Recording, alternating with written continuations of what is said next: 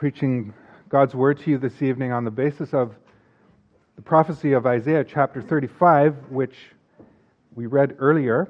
And I would invite you and encourage you to have your Bibles open there so that you can follow along as we look at God's Word here. John the Baptist is what we might call John the Baptist, and we read about him in the other reading, Matthew 11, is what we might call the great Advent prophet. He called upon Israel to prepare the way of the Lord. That's really what Advent is. It's getting ready for the coming of the Lord. Advent is this season in which we remember Jesus' first coming and in which we also await and long for His second coming. So John came along as that Advent prophet, telling God's people to prepare the way of the Lord. He told God's people to get ready for the arrival of Messiah. His kingdom is about to arrive, he said. This passage that we read in Matthew 11, however, notice what's happening. John is locked up in prison. And so we have this question, if the kingdom of God has arrived, then why is John in King Herod's prison? And especially if the Messiah has come to set prisoners free. And such questions lead us to the heart, really, of Advent. Remember what James tells us to do in his letter. He tells us to be patient until the Lord's coming. And that's why, really, it's not just this season before Christmas, the weeks before Christmas that are Advent. Really, our whole time here on earth, our existence here on earth, as we wait for the Lord's coming, is Advent. So James tells us in James 5, verse 7 through 9, he tells us to be patient until the Lord's coming. And then he adds there, the judge is standing at the door. We know who the judge is. It's Jesus Christ. And we also know that He's standing at the door. In other words, He's ready to return at any moment. And we have to be ready. We have to be ready as if He's right there at the doors of this church. We always need to be ready. In the meantime, however, we need to be patient. We need to have Advent-style patience. We need to remember that as Advent people, we are pilgrim people. What do I mean by that? Well, what I mean is that we're already in the kingdom of God in one sense, but in another sense, we're still on our way there. It's the already not yet of the gospel. We're already God's children, we're already members, citizens of His kingdom, but we still need to await its final arrival. We know that God's kingdom has come, but we also realize and recognize that its fullness is still in the future, and that's what we long for, isn't it? And here in Isaiah 35, Isaiah has good news for us. His good news of a new world, a new life, and a new highway that helps us in our waiting and our longing for God's kingdom to come.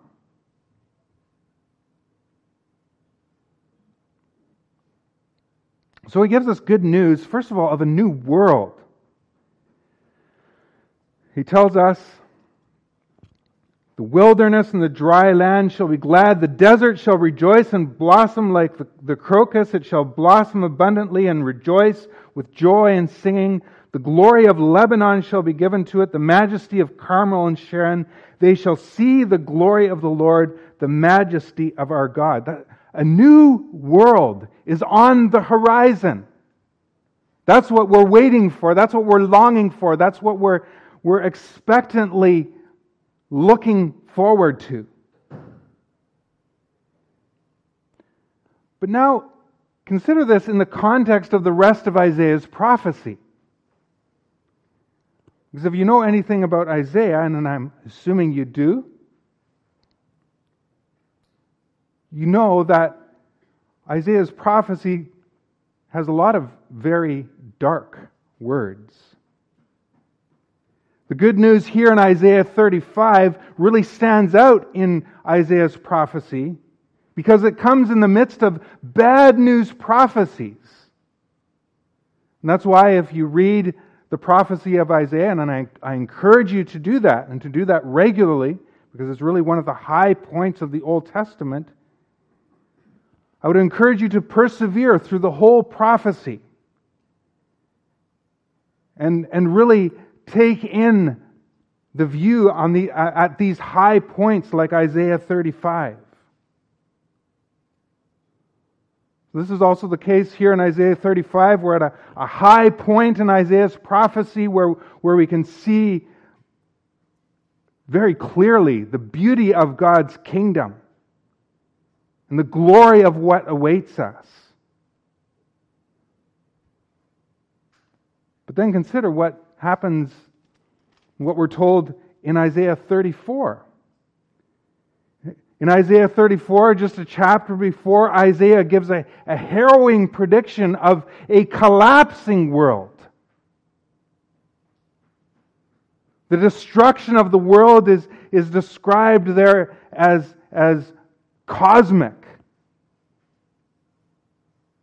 The sky rolls up like a scroll. The stars of the sky fall like withered figs from a tree. Cities are emptied out, so that the only living things in them are night creatures, cave dwellers, and scavengers. When we come to Isaiah 35, we've just been through a war zone. It's described there as Genesis 1 in reverse. The decreation of the world. The world is returning to the same formlessness as before creation. There's destruction, there's emptiness, there's formlessness, there's darkness. Everything is unraveled.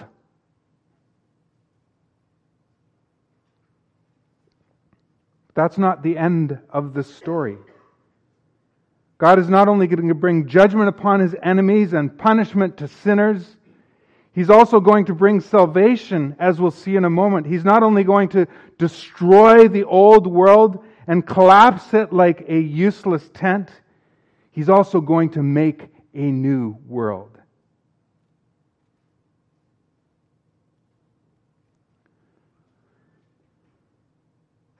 Isn't this really relevant in our time? Don't you feel like there's so much wrong with this world? There's so much confusion. There's so much darkness. There's so much gloom. Things are unraveling at the seams, as it were. There are war zones everywhere. There's hatred everywhere.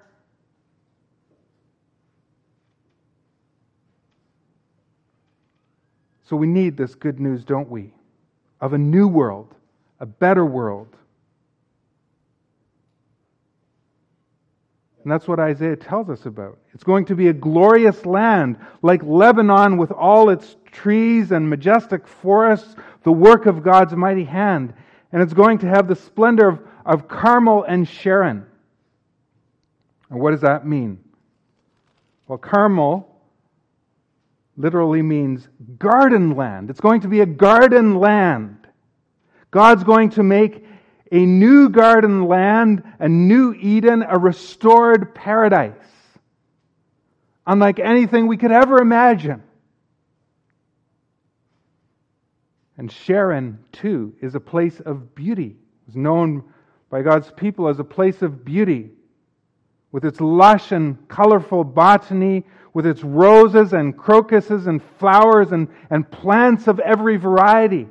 And that's what the new creation is going to be like. God's new world is going to be a place of such incredible, unimaginable beauty. The gladness of the new world is going to contrast with the groaning, sighing, and pain of the old world that we experience here. Remember what Paul says about this later in Romans 8. Remember how Paul describes there in Romans 8 how the creation is waiting, and how as the creation is waiting, it is groaning as in the pains of childbirth to be saved along with the children of God. We hear the groaning of the world, don't we? In the news, as we drive the streets of our cities and our neighborhoods, as we watch the news, as we observe the fallenness in our own lives and our own families, the stresses and struggles that come with life in this world,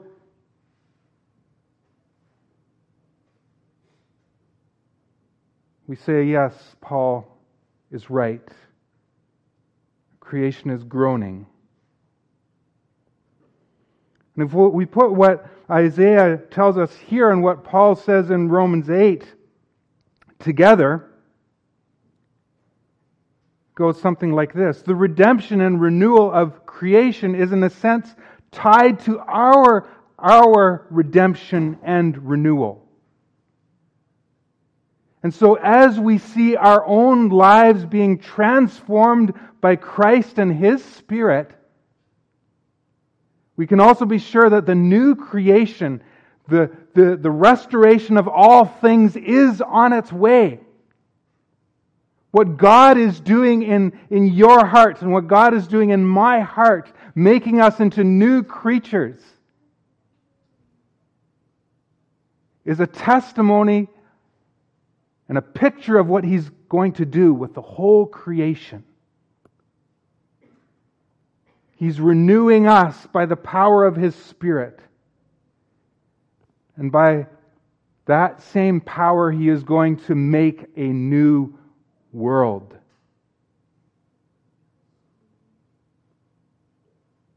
And that should give us courage and comfort. There's so much wrong with this world, so much wrong with the environment, so much wrong with our bodies. There's disease, there's pestilence, there's social and political chaos and turmoil, war and hatred everywhere. How could anyone deny this world's need for God, for renewal, for salvation? But take courage, brothers and sisters. What God is doing in your heart right now by His Spirit, and what He is doing day by day, is a testimony to what He is doing for the whole world. Making a new world, a new creation. And Isaiah tells us, in fact, that it's going to be a world full of gladness. In fact, that's the very first word that that Isaiah uses in this prophecy. The very first word is glad. Glad will be the wilderness and the dry land, even though it's not translated that way. Glad will be the wilderness and the dry land. And then we also find gladness at the end in verse 10. And Isaiah's point is that this new world that God is making for His pilgrims is a world that's wrapped in gladness.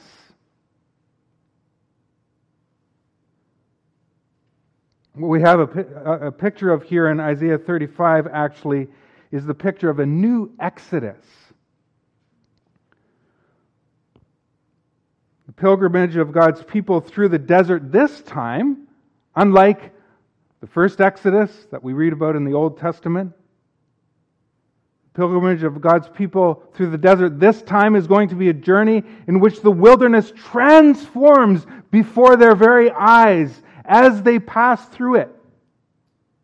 The desert is going to blossom miraculously as they make their way through it. Whereas the first Exodus was through a desert with harsh and terrifying conditions. You can read about that in Acts 15 and Deuteronomy 1. In this new Exodus, the desert is going to be transformed into a place that is filled with gladness.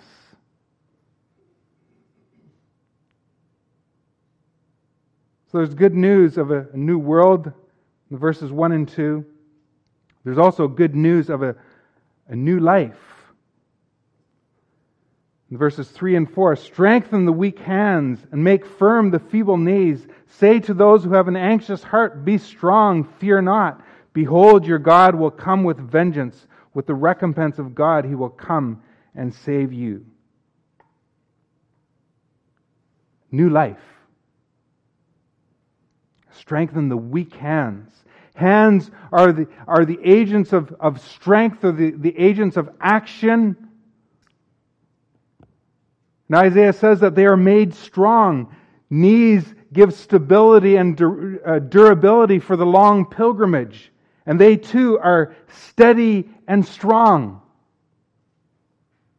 Hearts that were previously anxious receive a new dose of courage, an injection of courage and patience and strength. This is something for us to remember during our pilgrimage, isn't it? Don't you feel weak sometimes? Very weak? When you feel weak, remember that God promises to strengthen your hands for the tasks that He gives you to do.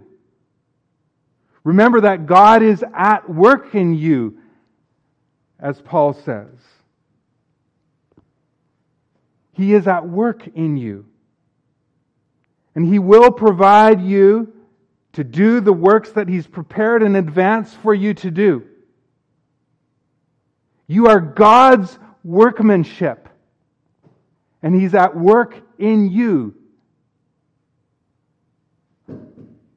Remember that when you feel weak. It's not you. It's God who is at work. When you feel like you're running out of steam, when you're growing weak, like your knees are buckling under the pressures and strains of life, when you feel stressed out, remember that God promises to give you endurance until the end of your earthly pilgrimage. He will steady you. He will make your knees strong so that you stand firm to the end, so that you're steadfast, and that in the end you are still standing, as Paul says in Ephesians 6, clothed with the full armor of God. He will help you to run the race with perseverance so that you won't buckle when you feel like giving up. Because God is at work in you. He will give you strength. He is your strength and your song. And when your heart is anxious, there's so much anxiety in the world, isn't there? So much anxiety in our own hearts. When your heart is anxious, He will give you strength.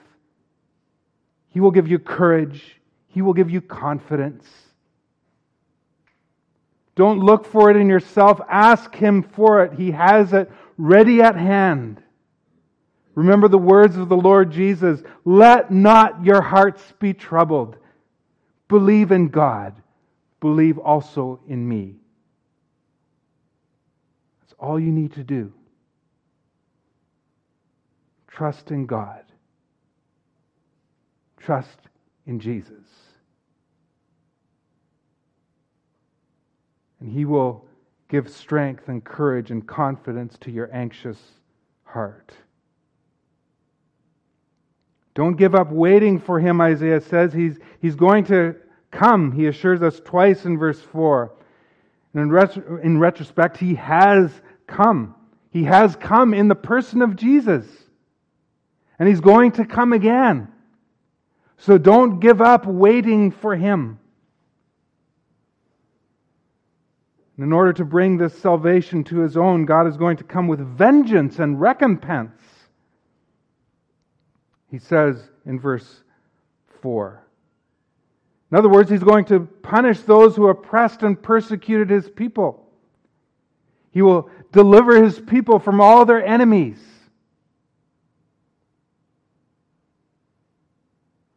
Next, Isaiah tells us some of the great signs of God's salvation. In verses 5 and 6, the blind will see, the deaf will hear, the lame will leap like a deer, the voiceless will shout for joy.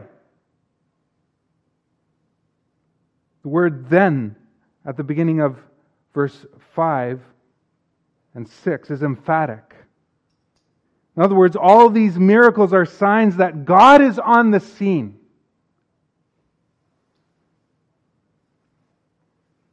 Now, who do you instantly think of when you read of people being healed like this? The lame will walk, the blind will see, the deaf will hear. Well, you know the answer. It's Jesus. All the miracles and signs of healing that Jesus performed during His ministry were the signs that He was indeed the Messiah that God had promised. He was the Messiah that Isaiah was talking about and all the other prophets. And notice the totality of God's salvation.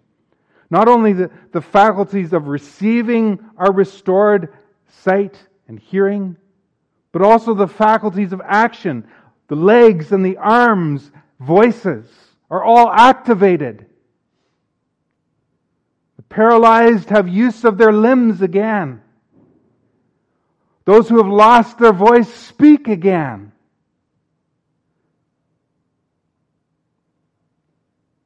Furthermore, it's not only physical healing that's in view here, but spiritual. Isaiah hints at this in other portions of his prophecy.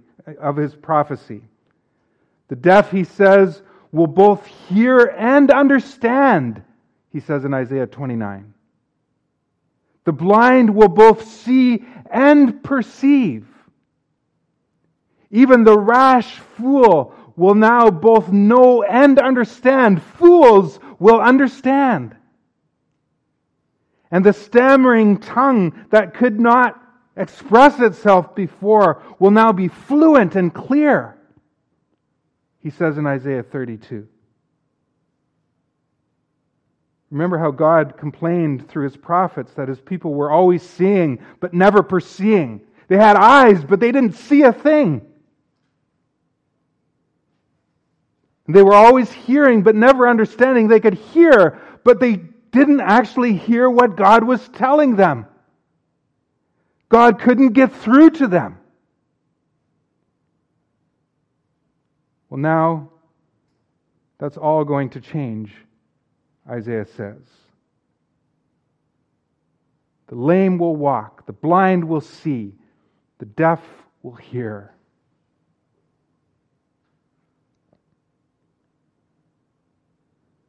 And all this healing, all this new life is a consequence of water gushing forth in the wilderness. Verse 6. For waters break forth in the wilderness and streams in the desert.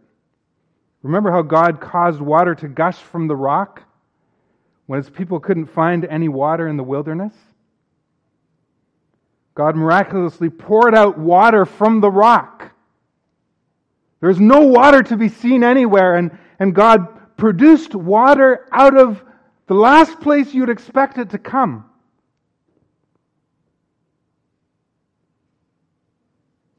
God miraculously poured out water from the rock, and so He miraculously saved their lives, which they thought were ebbing away. They thought they were goners.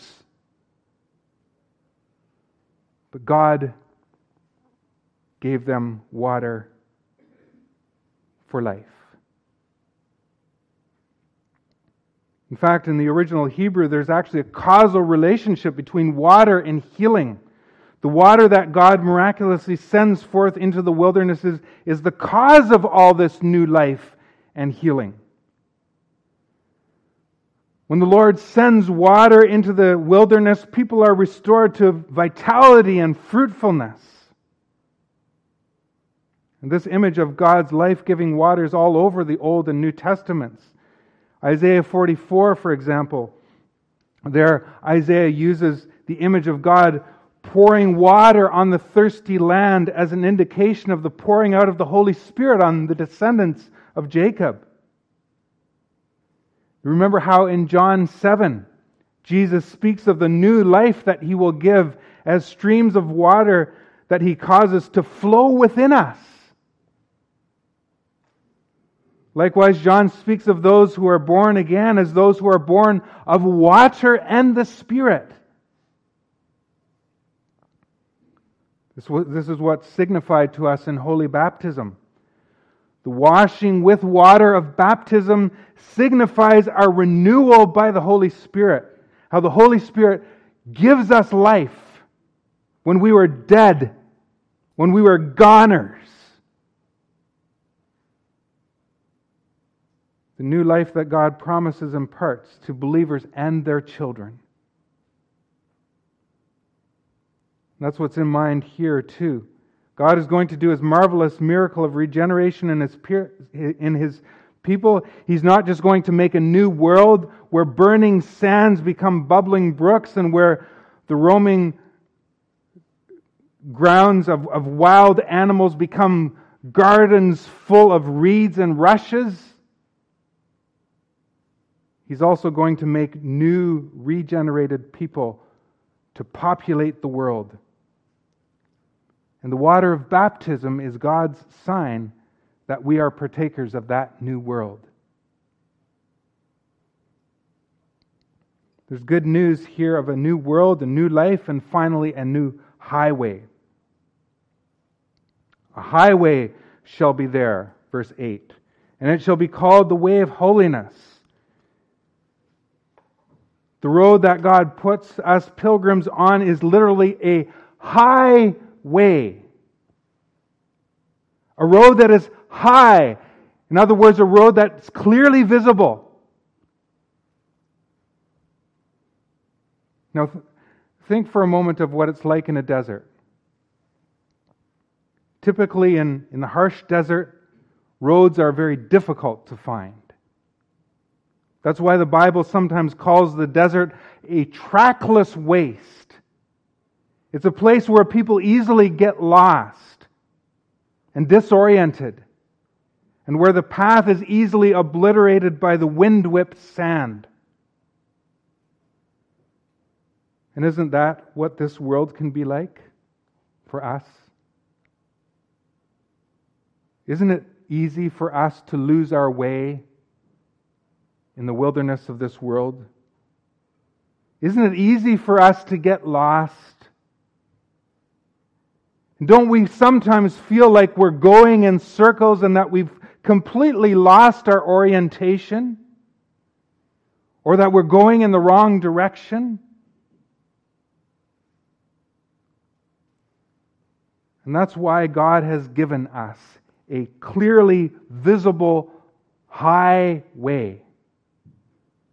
And He's done that in the person of Jesus.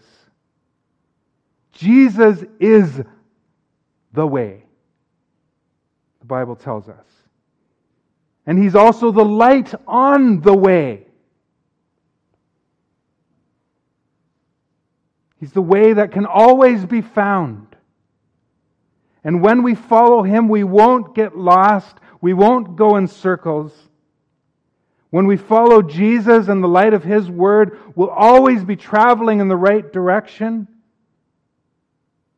And even though we can sometimes feel very disoriented and lost, we may know that He'll bring us safely to our destination in His kingdom. He'll bring us home. This is good news for us. This highway, says as Isaiah, will be reserved for the redeemed of the Lord, for the ransomed of the Lord. Verse 10, and the ransomed of the Lord shall return and come to Zion with singing. This is the first time that this wonderful word ransomed actually appears in Isaiah's prophecy, and it's a beautiful word. It's full of meaning. It's actually related to the Hebrew word for redeemer, goel. You may have heard that word before, goel. The goel, otherwise known as the kinsman redeemer, was the next of kin of the person being redeemed. So the goel was the relative who had the right to stand in the place of his hopeless, victimized relative that was in need of redemption. He had the right to take the place of his helpless relative as if it was his own, so that he could intervene on that person's behalf. Remember how Boaz did that for his dead relatives, Elimelech and his sons Mahlon and Chilion, and this way brought about the redemption of Naomi and Ruth. Well, in Isaiah, God is the only one left who is able to ransom His people. And that's exactly what He does. He becomes their Redeemer. He identifies with them as the next of kin, making their needs His own. And He does that in the Messiah. The Messiah becomes the Redeemer of God's people. He becomes our next of kin, so to speak. He's not ashamed to call us His brothers, His sisters. And you know who that is. That is Jesus.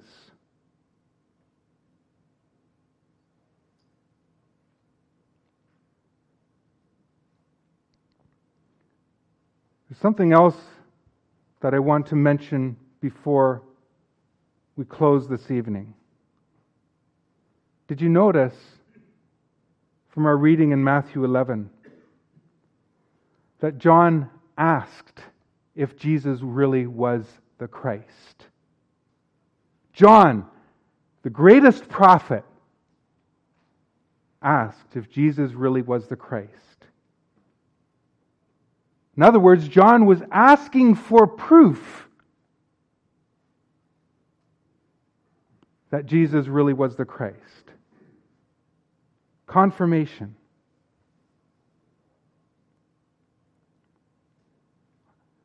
Well, I think it's safe to say that for this reason, we too are allowed to ask for proof. Do you sometimes wonder?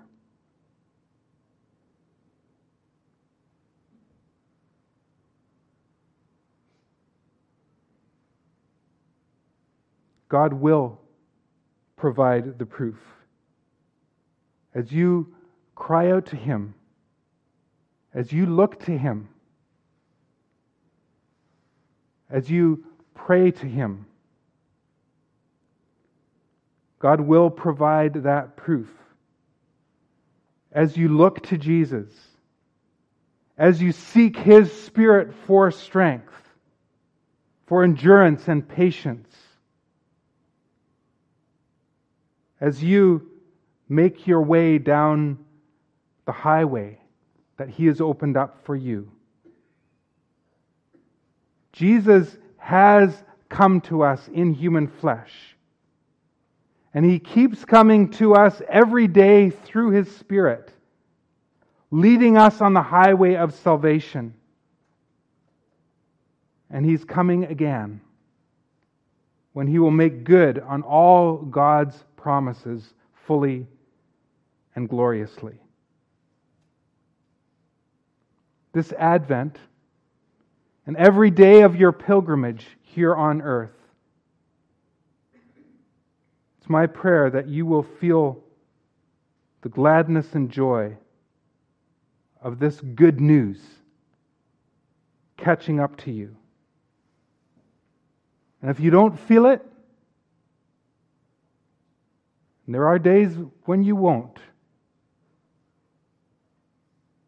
if you feel disoriented, confused, lost, don't give up. Look to Jesus. Hear His word. Listen to Him. Call out to Him. Follow Him on the way that He has opened up for you. Pray. Wait. And do that every day. And He will bring you safely to His kingdom. Amen.